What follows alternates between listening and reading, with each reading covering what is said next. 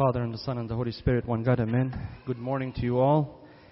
You heard the gospel from this morning. It's the gospel according to St. Mark, chapter 13, verses 3 to 37.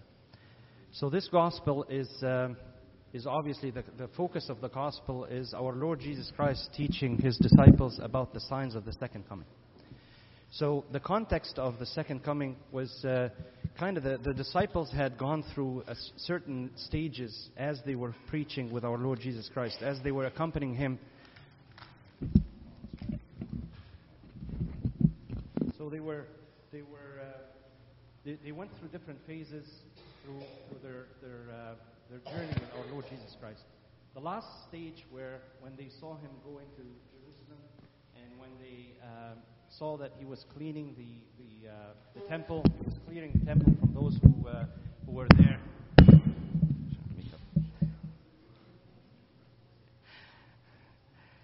So they started wondering. They started getting a little bit nervous. They started getting a little bit anxious about what is going to happen. They saw a different Christ at the last. He saw a Christ who was very zealous about the temple. He was very careful to make sure that the temple was clean, and He cleared it out. So they started wondering about the signs of the second coming. And they started asking Him to explain to them what are the signs of His second coming. So you will notice that chapter 24, the entire chapter, is really focused on the signs of His second coming. I'll briefly divide it into the 14 sections that make up that chapter so that you understand the makeup of that chapter. So the first two verses talk about the destruction of the old temple. And that was a big deal for the Jews. To them, the temple is such a sacred and holy place. They would have been devastated to even hear the notion that this temple might be torn down. But obviously our Lord Jesus Christ was trying to relay a message to them that He wanted them to tear down the old temple, their old beliefs, their old way of thinking, and embrace the New Testament and embrace Him as the Savior as well. So He was not talking only about the physical temple, which was in fact destroyed in the year 70, but He was also talking about the spiritual temple, their thoughts, their ideas, their beliefs, and how they had to renew those and tear down the old and build new ones. Verses 3 to 6 is the appearance of false Christs. He was warning them about the appearance of false Christs who are going to claim that they are the Christ, and they are going to mislead a lot of people. Verses 7 to 8 is the description of occurrences of wars and disasters. So again, as we see around us, there are wars and there are certain, obviously, tribulations. But in addition to what our Lord Jesus Christ was pointing to by way of real wars between nations, He was also talking about spiritual wars. He was warning us and warning those who were listening to Him about spiritual wars that are constantly put together by the devil to try to trip the believers. So he was also warning about those as well. And then he continues on, the chapter continues on to talk about the great tribulation, the appearance of false prophets, who again are going to mislead people. The collapse of nature is verses 24 to 25. The advent of the Son of Man, verses 26 and 27. And then the parable of the fig tree, which you also heard as part of this morning's gospel. And then confirming His advent in verses 30 to 31. And then finally, reaffirming a very important concept that I hope we can leave today with that engraved in our minds. The concept of not knowing the day nor the hour. That is something that, for some reason, mankind has always been fascinated to try to predict the end of the world. For those of you who were born in the 60s and the 70s and so forth, even post World War II, there came a lot of scholars that started to analyze after World War I and World War II. They started to analyze and try to come up with theories about the end of the world. And they started coming up with their own signs to the point where some people actually predicted the exact date of the end of the world. And obviously these are all turned out to be completely false. The most famous one of them is Y2K. Remember Y2K? The year 2000? They said, when it flips from 1999, December 31st, into January 1st, 2000, this is Y2K, then this is going to be the end of the world. Obviously, Y2K came and passed and nothing happened. So our Lord is trying to teach us a very important message this morning. He's trying to say, we do not know the day. He could call me tomorrow. He could say, your time is up. I need you up tomorrow. It could be next week. It could be a year from now. It could be 10 years from now. It could be 20, 50 years. We don't know the day. His message to us today is, prepare as if today is your last day. Prepare yourself so that when I call you up to heaven, you are ready to give account for your life, and you are ready to give account for all your actions so that you can please me as your Father. That is the clear message He's sending us today. He wants us to be ready. He wants us to not stay awake indefinitely, but also focus. Being awake meaning attentive. Awake meaning attentive.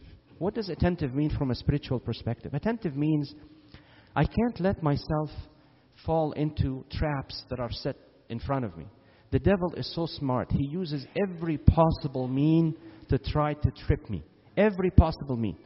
He uses people to tell me information that will cause me to sin, because I'll start thinking and I'll start judging others. He's going to use technology. He's going to use social media so that I can read something on social media and I get agitated and worked up and then I lose my peace. So he's going to use every possible weapon to try to trip me. Our Lord today is saying, be attentive, be careful. Don't fall for these tricks. Don't fall for these traps. Always keep your eyes and sight on the eternity and focus your activities, focus your energy, focus your time on building up your treasures up in heaven as opposed to here. So the message he's trying to tell us today, even though this chapter might sound scary, might sound like gloomy in terms of the signs of the second coming and so forth, the focus of it is he wants us to be ready. He wants us not to waste a minute of our life on things that are not going to build us spiritually. He's saying, you don't know the time, and as such, you have to invest in your spirituality. I always tell the youth that when they go to university, usually, professors who put exams together, they don't put the marks of each question. They don't divide, let's say that the test is out of 100. Some of them don't really break it down into the first question is 20, the second question is 30. Why do they do that? And why is it important? Why I think this is a positive thing? Because if you know the breakup of the questions or the test, you might focus on one thing and ignore the other, because you might say, I'm not going to pay much attention. There is only a few marks for it. God wants us to take our spirituality as if we don't know the marks, as the marks that He's going to mark us against. He wants us to focus on everything. He wants us to take everything as seriously as we possibly can, because we do not know the time, we do not know the day, and as such, it is very prudent for us to spend every minute and every day of our life preparing for that day when He calls us up to Him. May He grant us the attentiveness, the awareness to avoid all the snares of the devil and to reject all the temptations that are put in front of us by the devil, and focus our attention in life to be able to meet Him and give a good account of our life. كل سنة وحضراتكم طيبين. طبعا عارفين إن شاء الله الأسبوع الجاي بداية رأس السنة القبطية. كل سنة وانتم طيبين. فالكنيسة دايما بتعلمنا أول ما بيجي نقرب من آخر السنة القبطية وبداية سنة جديدة، بتعلمنا إن إحنا نفكر دايما في نهاية العالم والأبدية. بتعتبرها دي نقطة حلوة في السنة، إن إحنا نفكر نفسنا بإيه العمل اللي عملناه. فزي ما كنت بحكي من شوية بالإنجليش، إنه الإنجيل بتاع النهاردة بيدينا علامات. السيد المسيح حب يعرف تلاميذه، اداهم علامات كده، لكن العلامات دي على قد ما هي علامات physical، على قد ما هي علامات spiritual as well. عايزهم يركزوا في الحياة، أو عايزنا إحنا نركز في حياتنا الروحية ونبنيها، لأن إحنا لا نعرف اليوم ولا نعرف الساعة. فالإنجيل نفسه اتكلم عن علامات نهاية العالم. الكاثوليكون اللي منكم كان موجود وقرأ الكاثوليكون أو سمع الكاثوليكون هو بيتقري علينا، بيدينا prescription on what to do. بيدينا حاجات practical practical steps نقدر نعملها وننفذها، أو حاجات مفروض نتغاضى عنها. عشان كده الكنيسة بتربط القرايات دي كلها ببعض، وبتبقى كلها بتدور حول موضوع واحد. في أول آية في الكاثوليكون اللي هي كانت من رسالة معلمنا يعقوب الرسول إصحاح 4، آية قوية جدا وآية حلوة قوي. فاخضعوا لله، قاوموا إبليس فيهرب منكم. قاوموا إبليس دي أي حد بيقاوم ده مش بيبذل مجهود ولا لأ، ولا بيقعد كده ما يعملش حاجة ويقاوم. لا، المقاومة دي عايزة أكتف. فمقاومة إبليس دي بتقول لنا إيه؟ ربنا عايز يقول لنا إيه؟ لما تقاوموا إبليس هيهرب منكم. يعني لما تاخدوا your spiritual life بسيريسنس، الشيطان عمره ما هيقدر علينا. اخضعوا لله، قاوموا إبليس فيهرب منكم.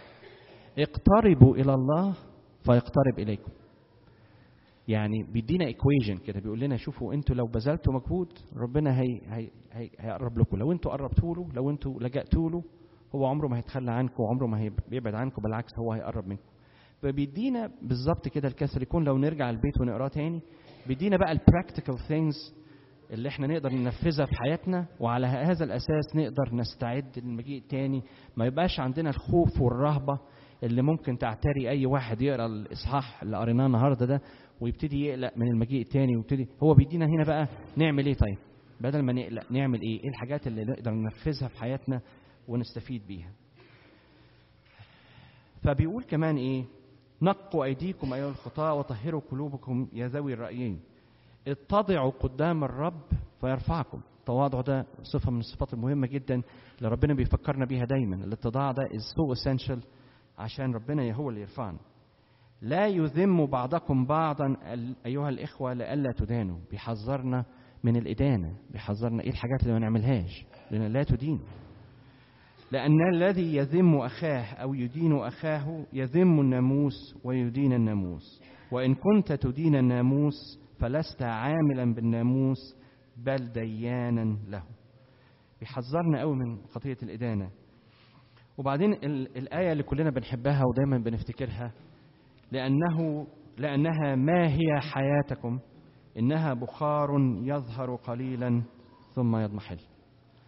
بيفكرنا ربنا، بيدينا مثل حلو قوي نفتكره. لما الواحد كده مثلا او واحد او واحده في المطبخ، يعني ما انتوا الاثنين المفروض بتطبخوا في المطبخ، يعني حاطط ميه على النار مثلا وبيشوف الميه دي مطلعه بخار وراح طفى البوتاجاز، بيحصل ايه؟ البخار ده خلاص بيهبط يعني. فthis is what God is telling us، انه حياتنا دي زي البخار هيظهر وهيختفي في لحظه. فالواحد لازم يعني ياخد حياته الروحيه دي بمنتهى الجديه، من حيث نقطتين. النقطة الأولانية هو يعني يتفادى كل العوامل اللي ممكن توقعه في الخطية، فيكون ديفنسيف، يبعد عن كل شيء ممكن يوقعه في الخطية، ويصلي إنه ربنا يبعد عنه الشيطان. وفي نفس الوقت البرو أكتيف، يعني في الرياكتيف وفي البرو أكتيف. الرياكتيف إن الواحد يعني يزق عنه كل حاجة ممكن توقعه في الخطية. البرو أكتيف إن هو يستثمر وقته ومجهوده وصحته في إنه يبني حياته الروحية، لأن زي ما ربنا قال لنا النهاردة محدش عارف اليوم ومحدش عارف الساعة، وحياتنا هي بخار قليل يظهر ثم يضمحل. ربنا يدينا كلنا نعمة إن احنا نستثمر وقتنا ومجهودنا في حاجات كلها تفيدنا روحيا. لإلهنا المجد الدائم إلى الأبد آمين.